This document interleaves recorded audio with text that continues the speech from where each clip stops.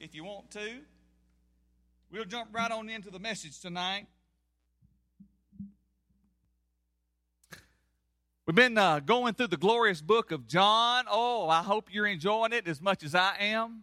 I'm learning so much. You know, every time I go to the Word of God and I open it up and I read it and I meditate on it and I pray and I read it and I meditate on it and I pray and I seek and search for the meaning of one little word. And it just fills me up. It teaches me.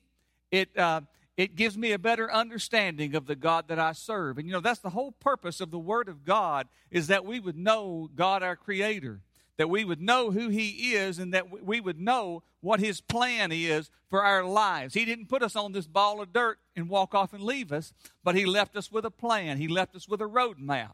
And so I'm grateful that we serve a God that is not leaving us in the dark, but He's brought us out of the dark into the marvelous light through His Son, Jesus Christ. Now, the Apostle John is selective in his record of the miracles and the events that happened in the New Testament.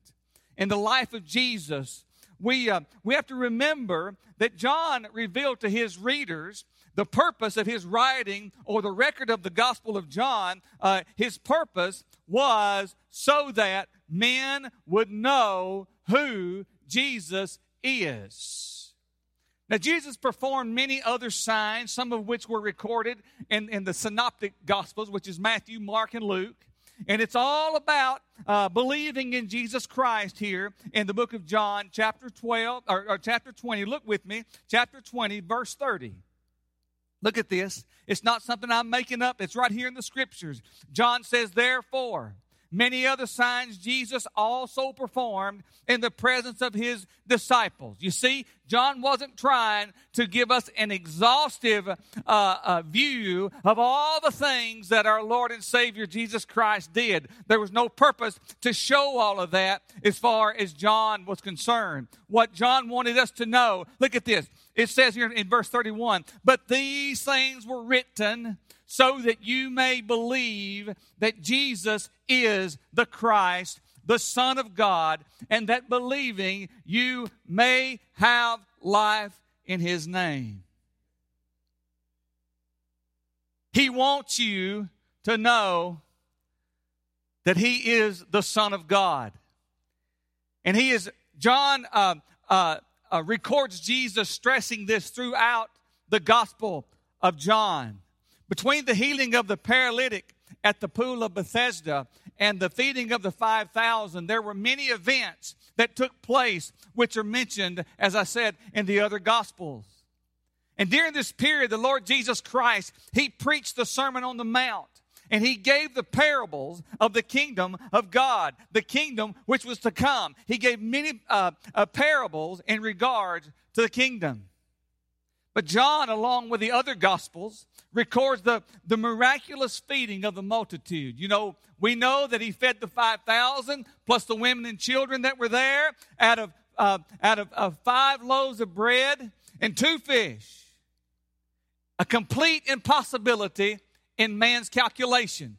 How many times do you calculate and think you got things calculated right, but God has another way of calculating things.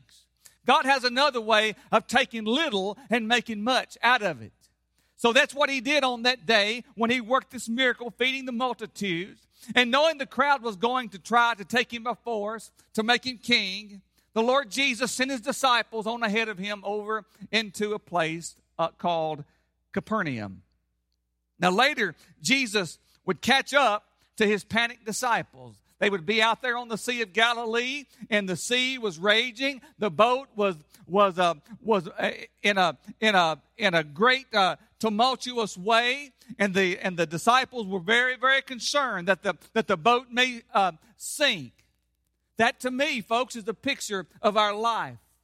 Oftentimes, things are going pretty smooth, and then all of a sudden, out of nowhere, comes a storm. Darkness rolls in. The winds blow, and we fear for what's going to happen. We fear of what life is going to bring us. And certainly, as I mentioned earlier, we certainly live in a time when the church seems to be afraid like the world. But the Lord Jesus Christ told us not to be as the world, as they have no hope. They act as if they have no hope. You and I have all the hope that we need. It's not a hope-so kind of hope. It's a no-so kind of hope. If you know Jesus Christ, that's all you need right there. He's sufficient to take you over to the shore safely. He certainly is. So, as recorded by John, the disciples received Jesus into the boat. And you know, the scriptures say that the boat was instantly, or the boat was safely on the shore. At that time that Jesus stepped into the boat, another miracle took place. Remaining the supplementary to the other Gospels, John did not mention the fact that Jesus had also miraculously permitted Peter to walk on the water. We missed that completely in the book of John. And he miraculously calmed the raging sea. Actually, the book of John doesn't even tell us that he calmed the raging sea. It says that he stepped into the boat and they were on the shore. But the other Gospels do record that. He calmed the troubled waters. So instantaneously the boat was on the shore. Jesus miraculously had brought them through, and the Lord had brought them into still waters. He had brought them to a place of comfort. What a wonderful shepherd that the Lord Jesus Christ is. He left the 99 and went after the one lost lamb. And he'll still do that today. If you know people who are lost in the world, keep praying. Keep praying for them, because the Lord knows where they are. He'll hear their voice if they only call upon it. That's all they got to do is call upon it. But they have their blinders on. Most of the world has got blinders on. They don't see. They don't see the wonderful shepherd that they could call upon if they only would. If they would only believe. If they would only trust in him. It's worth noting that these miracles that Jesus performed here on the Sea of Galilee, they occurred at night. So that only Jesus and his close disciples knew what had occurred out there on that water. Jesus knew the motives of the massive crowds. He knew what they were after. He knew they wanted to be fed. They didn't want to be fed spiritual bread, but they wanted to be fed physical bread. Give me something to eat. I want it now. I want what I want now. I'm not worried about later on. I'm not concerned about later on. We want our bread and we want it now. Surely you can do that. Moses did it. And he did it for 40 years while we were out in the wilderness. Jesus knew they were grumbling toward him. And Jesus told them, he said, I am the bread that came down out of heaven. Jesus says, I am the bread that came down out of heaven. 5 times Jesus used the phrase that he came down from heaven. He wanted to make it clear that he wasn't just Jesus that come out of a place called Nazareth, but he was a Jesus who came down. He left his glory and the splendor of heaven, and he came to this troubled world. And this was a claim of deity. And the Jews knew it, and they were angry about it, and they would not accept this magnificent, marvelous, glorious claim. When Jesus called himself the living bread, he wasn't claiming to be exactly like the manna that Moses had given, or that God had given to Moses to give to Israel out in the wilderness. But he was claiming to be an even greater manna. He was much, much more than bread. The manna in the wilderness only sustained life for the Jews. But Jesus gives life to the whole world. And it never runs out. It's plentiful, you see. He says, my grace is sufficient for you. And it is. We serve a great, big, magnificent God. The world may not believe it, but it's true just the same. So staying true to our verse-by-verse exposition, I want to ask you tonight to stand with me and let's pray as we go into our text here tonight. We're going to look at John chapter 6, verse 51. Stand with me if you will.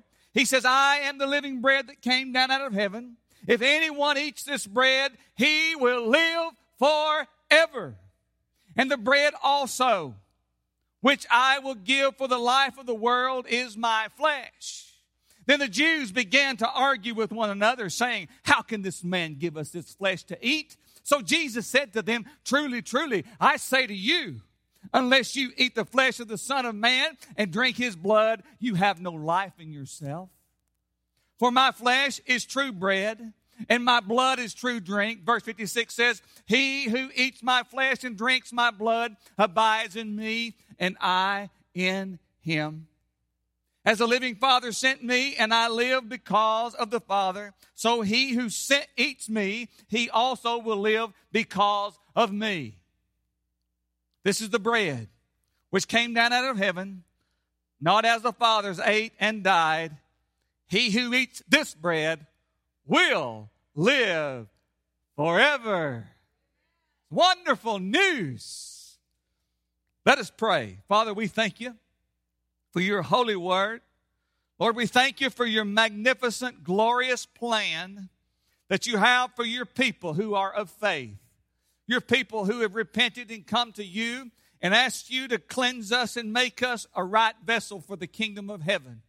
Lord, we're thankful for the power that you've instilled into your people, Lord, that we can see the darkness of this world, and yet we can be light of the world, and we can be salt of the earth. With your power leading us and directing us and opening our hearts and our minds to grow closer and closer to you with each and every passing day, regardless of the circumstances, Lord. We praise you. We praise you, Lord, for the gift of life. Oh, what greater gift is there than the gift of eternal, everlasting, never-ending life? What a wonderful, wonderful gift. And we're so thankful, Father. Oh, God, we just praise you for your word. We praise you, Lord, for our church. Lord, we praise you for the praying prayer warriors that we have in our church. Lord, we praise you for our faithful church members and for our leadership and for our workers, those that are working behind the scenes. Lord, we thank you for each and every one of them. God bless them. Oh, God, may we be a light to this community. And by way of the internet, God, may we reach people in all parts of the earth that are lost, without hope, and undone without God. We pray, God, that we know that your word will never return void. Oh, Father, we praise you tonight. In Jesus' name, amen. You can be seated. But here they are in the city of Capernaum. And Jesus, he continues to teach the already grumbling Jewish religionists the shocking reality of who he was. Who does this man think he is? Don't we know his parents is Joseph and Mary? He come out of an little old town called Nazareth. What good can come out of Nazareth? No doubt they talked down to the Lord Jesus Christ. No doubt they sneered and they mocked and they whispered behind the scenes. Verse 51 here says, I am the living bread. See, Jesus he doesn't make any bones about it. He knew they were getting angry, but he let them have the truth anyway. That's an example for you and for me in these times that we live. Though they want us out of the way, we need to remain faithful. Faithful, regardless of the outcome. He says, I am the living bread which came down out of heaven. If anyone eats this bread, he will live forever. And the bread also which I will give for the life of the world is my flesh. You see, eating the living bread here is a figure of speech. It's a metaphor. And it means to believe and to live forever. That's what we receive when we receive the Lord Jesus Christ. We receive life abundantly and everlasting. To live forever and ever. That's wonderful. The Father gave His Son, but Jesus is giving Himself. He's saying, the bread is my flesh. He's saying, the bread is my flesh, which I will give. Salvation, you see, is by the sacrificial death of the Lamb of God. At this point in time, he hadn't yet given his life. His disciples and the Jews and no one else really understood what in the world he was talking about. It sounded like a gruesome offer. He's offering his blood. He's offering his flesh. What kind of teaching is this? They were totally missing what you and I know today. He was talking spiritually. Remember, John the Baptist exclaimed in John 1:29, he said, "Behold, the Lamb of God who takes away the sins of the world." Behold, that is, look upon him. The Lamb of God that takes away. It means to completely remove. He's going to purge this world of all sin. Did you know that? There's coming a day when he's going to purge this old earth. It's going to be cleaned up. And he's going to create a kingdom, a millennial kingdom. And he's ultimately going to create a new earth and a new heaven. It won't be tarnished by sin. It won't be tarnished with blood. It won't be cursed with death. It'll be a place of everlasting and everlasting life. By his death, life came, and it comes still to those who will believe. This is a simple message, but it's the truth. Verse 52 says, "Then the Jews began to argue with one another, saying," here it is, "How can this man give us his flesh to eat?"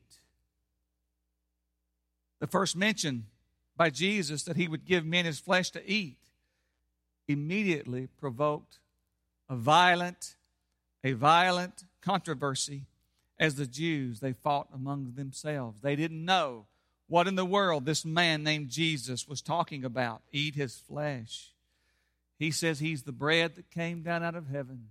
But we know that he is Joseph and Mary's son. We know that he's a carpenter by trade. We know that he comes from the despisable little town of Nazareth. Who does this man think that he is? Jesus did nothing to lessen their distress, as I said. But he heightened the offense by making another demand. Look at this, verse 53. "So Jesus said to them, 'Truly, truly, I say to you, unless you eat the flesh of the Son of Man and drink his blood, you have no life in yourselves.'" That is, you're dead men walking as it is. Woo! That's powerful to me. Needless to say, the eating of human flesh and the drinking of human blood was unthinkable. It was completely unthinkable to the Jews. The Jews were still living under the law, by the way. The law of Moses expressly forbade the drinking of animal blood or the eating of meat with blood in it. It had to be completely drained out of it. And here this man comes to them named Jesus saying, "Eat the flesh of the Son of Man. Unless you eat the flesh of the Son of Man and drink his blood, you have no life in yourselves." You see how they could be angry? But Jesus, of course, wasn't speaking of literally drinking the fluid in his veins. That's not what he's talking about. He's not talking about the Last Supper here. He's not talking about the elements that we partake of once a month up here. He's not talking that this is my flesh and this is my blood, and it's a symbol of physical taking of his blood and his flesh. But he said, "Do this in remembrance of me." We do it in remembrance of his shed blood. We do it in remembrance of his sacrifice and his death on the cross of Calvary. But he tells these folks, unless they eat his flesh and unless they drink his blood, that they have no life in themselves. But the concept of a crucified Messiah was a major, major stumbling block for the Jews. It was a major stumbling block for the Israelites. So after the Lord was resurrected from the grave on the road to Emmaus, he rebuked two of his disciples. You remember that? He rebuked them for their hesitation to accept the necessity of his death. Look at this, just for a moment. Look at this. He says in Luke 24:25. O foolish men, and slow of heart to believe in all that the prophets have spoken. Let me read that again. O foolish men, and slow of heart to believe in all that the prophets have spoken. Was it not necessary for the Christ to suffer these things and enter into his glory?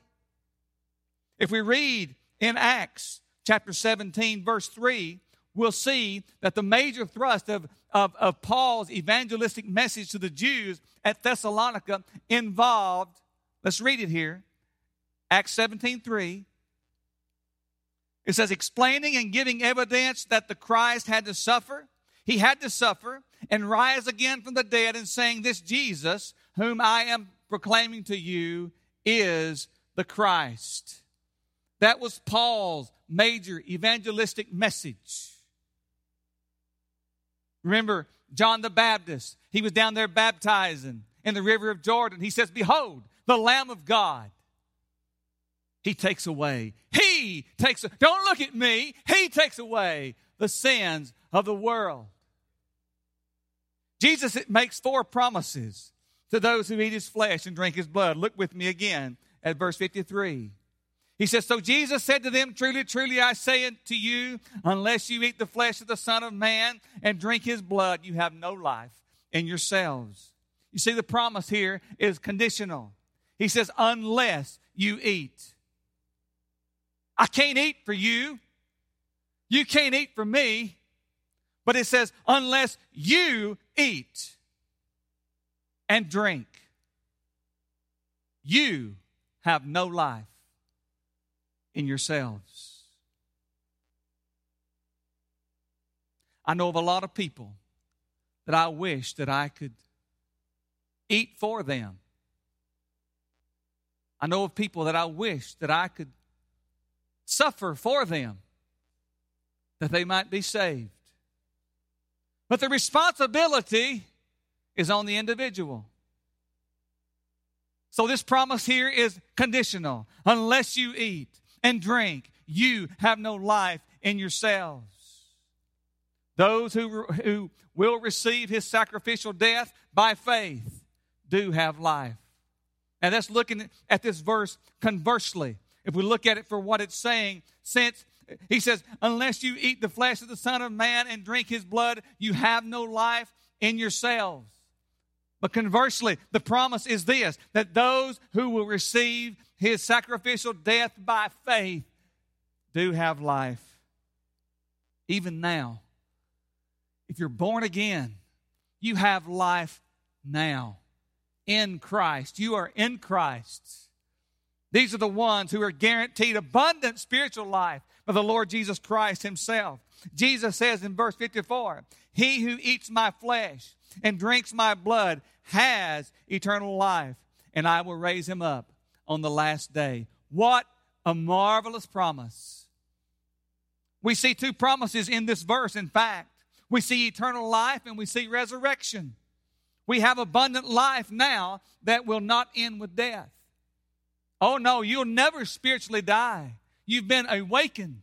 You've been brought out of death into life. You've been brought out of darkness into life. And as true believers, we now have life that will never end. It will last for all of eternity. Aren't you glad to know that you'll never spiritually die? You're going to live forever. And Jesus himself will raise up the dead in Christ. The old bodies are going to be raised up, and they're going to be changed in the moment, in the twinkling of an eye, transformed into brand new, immortal bodies. Beautiful, glorious bodies that will never be sick. They'll never age. They'll never get tired. They'll never get weary. They'll never have to be concerned about getting sick or getting some disease. A brand new, glorious body. Immortal. Immortal. That's what it means to come to Christ. Is to lay down mortality and take up immortality. The Christian's gospel would be meaningless apart from the great hope of resurrection to eternal, everlasting life. You hear many today that's preaching in the prosperity gospel realm. They speak about abundant life as if it's materialistic, as if it's getting all the things you want, using God as a genie in a bottle. Expect God. Call on God. Demand God.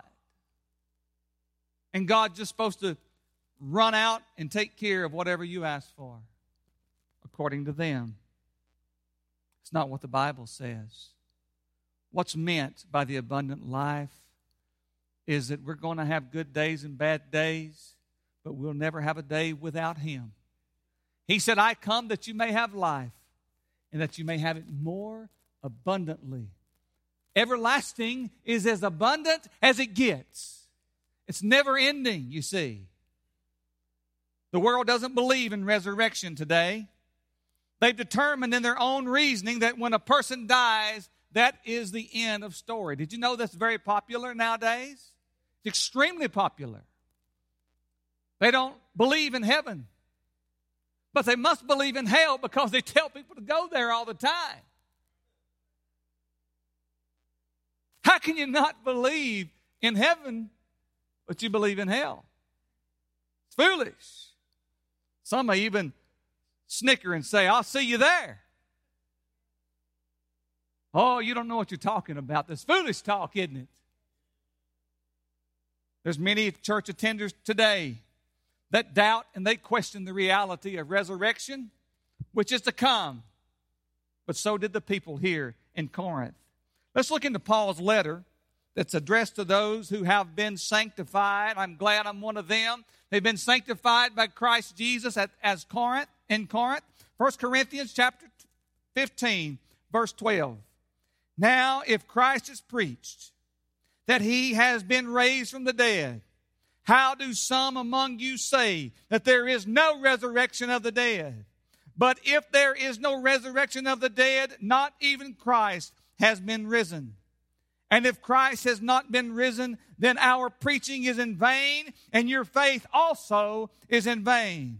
Moreover, we are even found to be false witnesses of God, because we testify against God that He raised Christ, whom He did not raise, if in fact the dead are not raised. For if the dead are not raised, not even Christ has been raised. And if Christ has not been raised, your faith is worthless. You're still in your sins. Then those who have fallen asleep in Christ have indeed perished. If we have hoped in Christ in this life only, we are of all men most to be pitied. Church, there is indeed a resurrection to come. Some are going to be resurrected to glorification, and some are going to be resurrected to damnation. Some are going to be resurrected to a glorious place, and some are going to be resurrected to the lake of fire that burns forever and everlasting. Let's not lose sight of this reality. This is real. Oh, we can talk about all the dainties, all of the fun stuff, all of the good stuff that the Bible speaks of, but it only relates to the Christian. I hear people that are not Christians quoting Scripture as if it applies to them. It don't apply to them. It has nothing to do with them. They don't know God. Until you know God, the Bible doesn't bring you comfort. The Bible brings judgment. Until you know God, it's only bringing judgment upon you. Now, Jesus introduces the fourth and final promise by declaring here in John 6:55. He said, "For my flesh is true food, and my blood is true drink. He who eats my flesh and drinks my blood abides in me, and I in him."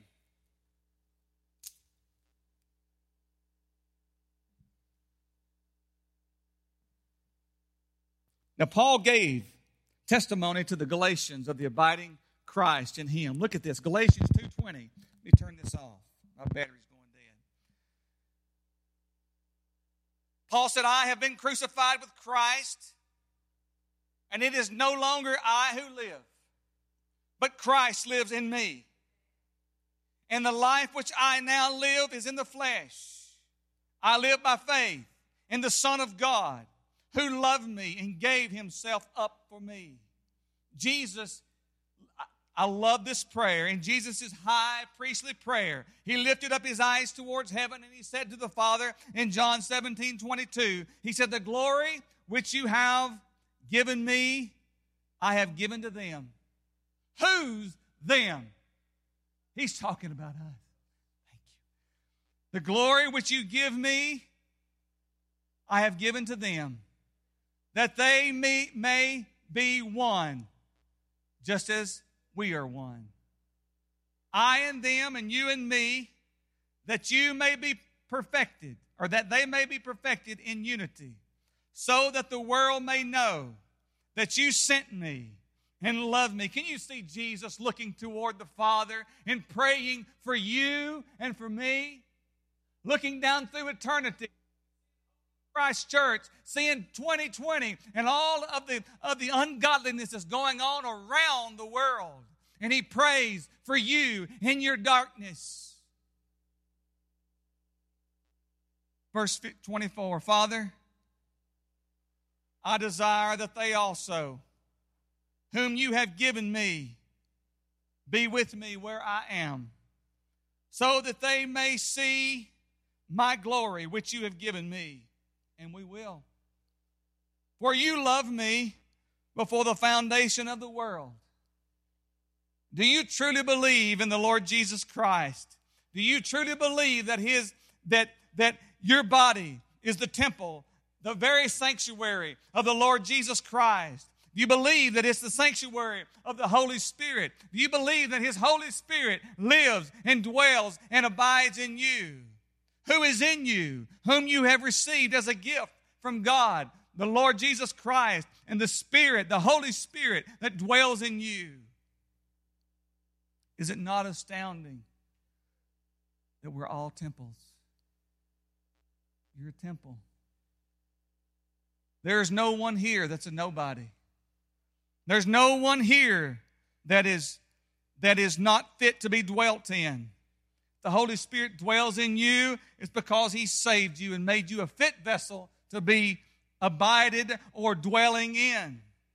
God said, I will dwell in them and walk among them, and I will be their God, and they shall be my people. This is powerful, ain't it?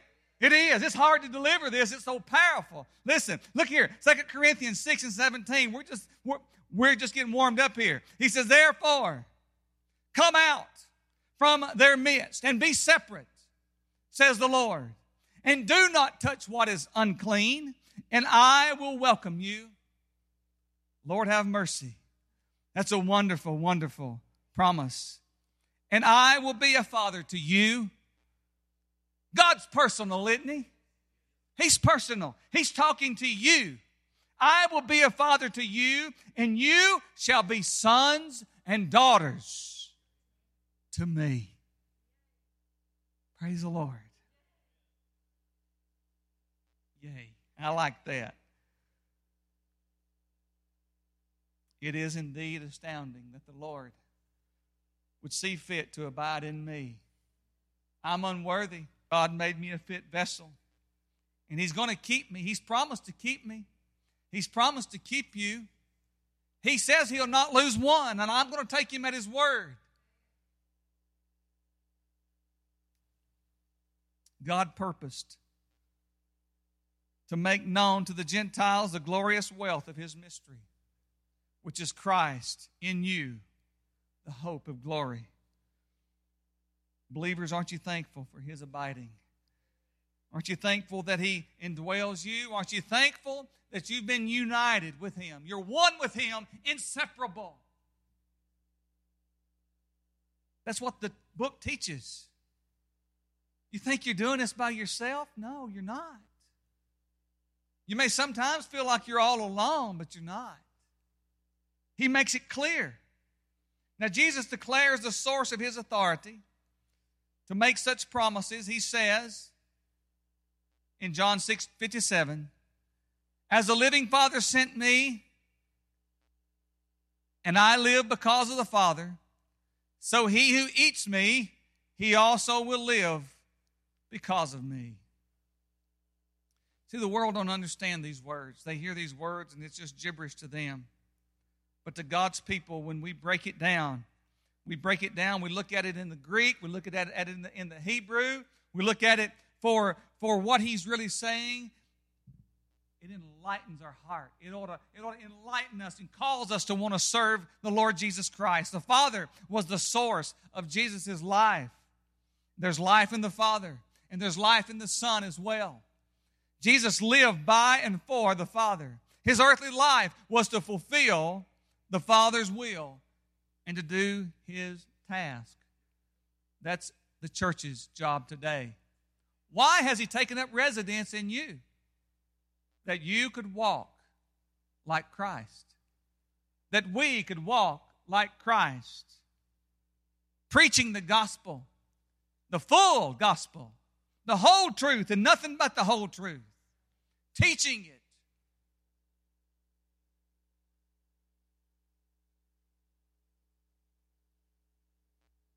I'm glad that we have a church here. It's the Lord's church, but we attend a church. We attend an assembly that is about God's Word. It's not about show. It's not about doing things and just getting together and hanging out. But you're here because you want to know God more. You want a closer walk with Him. You want to live in obedience to Him. You want to live in a way that's pleasing to Him.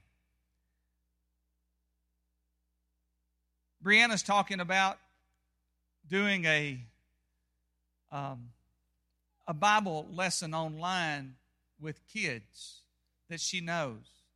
And she's going to start with family, with my help and her mama's help and some other people's help. We're not going to put it all on her, but it was her idea. She came to me and said, "Daddy, I've been thinking about," and it's like doing FaceTime, Steve, but you can put many people can sign on together. Like hundreds of people can come on together and learn the Word of God. And many of these kids don't go to church, at least on a regular basis. And so what an opportunity, what a blessing it is to me that the Lord has placed it in her heart, a desire to see other young people have a love for the Lord Jesus Christ. Oh, listen, there's all kinds of garbage on the internet. We know that. But it can be used for good. It can be used for good if we'll seize it and use it for that purpose. But I'm excited about that. Be in prayer for her and for those little ones that are going to be that are anxious actually to get started. She's got about 5 or 6 right now that she's already started letting them know, hey, we're going to do this. And they love to be on the iPads and stuff anyway. So here they're going to get to see her and talk to her, and all the time Mom and Dad's going to be on there giving them the Word of God, and we're going to be talking about things that apply and applying it to their life. And hopefully make a difference. If it's only one, it's worth it all, isn't it? It truly is. But be praying about that. Maybe it'll go from 5 to 500. Who knows? There's no life, and I know you know this, there's no life apart from Christ. There's no life apart from Him. And we know it as the redeemed. We understand that. We've tried it our way, and it was awful lonesome. It was pretty miserable. But now we walk in newness of life. Our Lord reiterates this magnificent teaching on this day.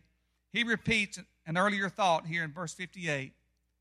He says, "This is the bread which came down out of heaven, not as the fathers ate and died. He who eats this bread will live forever." The one who pursues material things is certain to die. They're going to die as surely as the rebellious Israelites died. So they are today.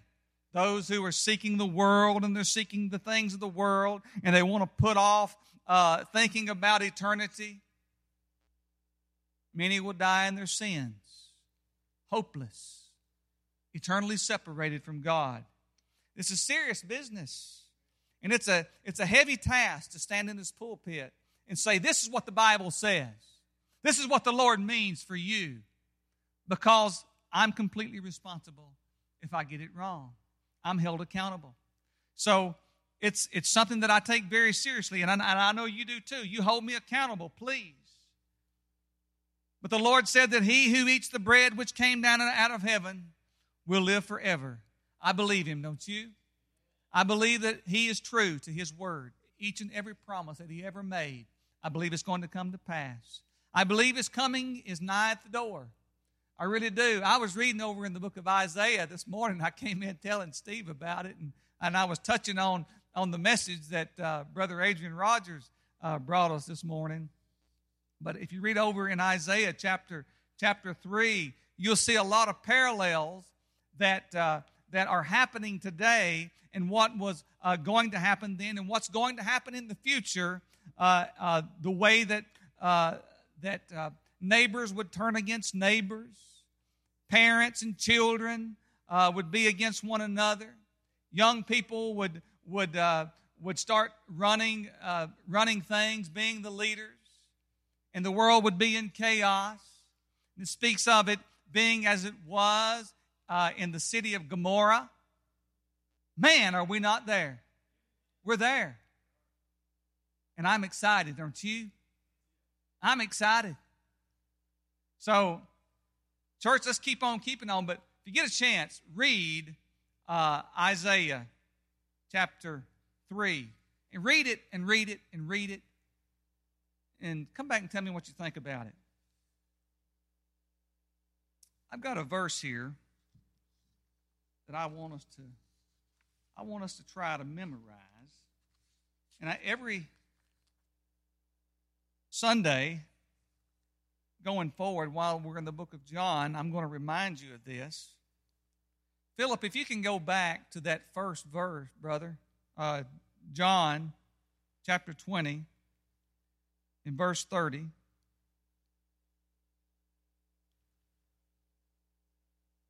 Let's memorize these verses. Therefore, many signs Jesus also performed in the presence of the disciples, which are not written in this book. We know that the things that Jesus did, all the books in the world couldn't hold them. But these things have been written so that you may believe that Jesus is the Christ, the Son of God, and that believing you may have life in his name. By the time we get through with this book, I believe every one of you all will be able to recite those two verses, verses 30 and 31 in chapter 20 in the book of John. I think it's so important, and this has been on my mind for the past few months, to memorize Scripture. Oftentimes, in the pulpit, certainly in the pulpit, Scriptures come to me that I didn't even know I knew. Just start. Maybe I couldn't tell you exactly where they came from, but I know it says it. You never know when you could be in a place where you don't have your Bible with you, but there's somebody. Maybe you're standing by somebody's bedside that's about to pass away. Maybe you drive up on someone's at the scene of an accident, and you're the one standing there next to the person that is laying on the side of the road, and they're still able to talk. Still able to communicate. Oh, wouldn't you like to have some wonderful scriptures? Don't depend on a preacher to be there. He may not be there. It's important that we know scriptures. So I would encourage you to memorize all the scriptures that you can. But everyone, if you would, stand with me tonight. We'll go to the Lord in prayer, and we'll close the service. Yes, sir.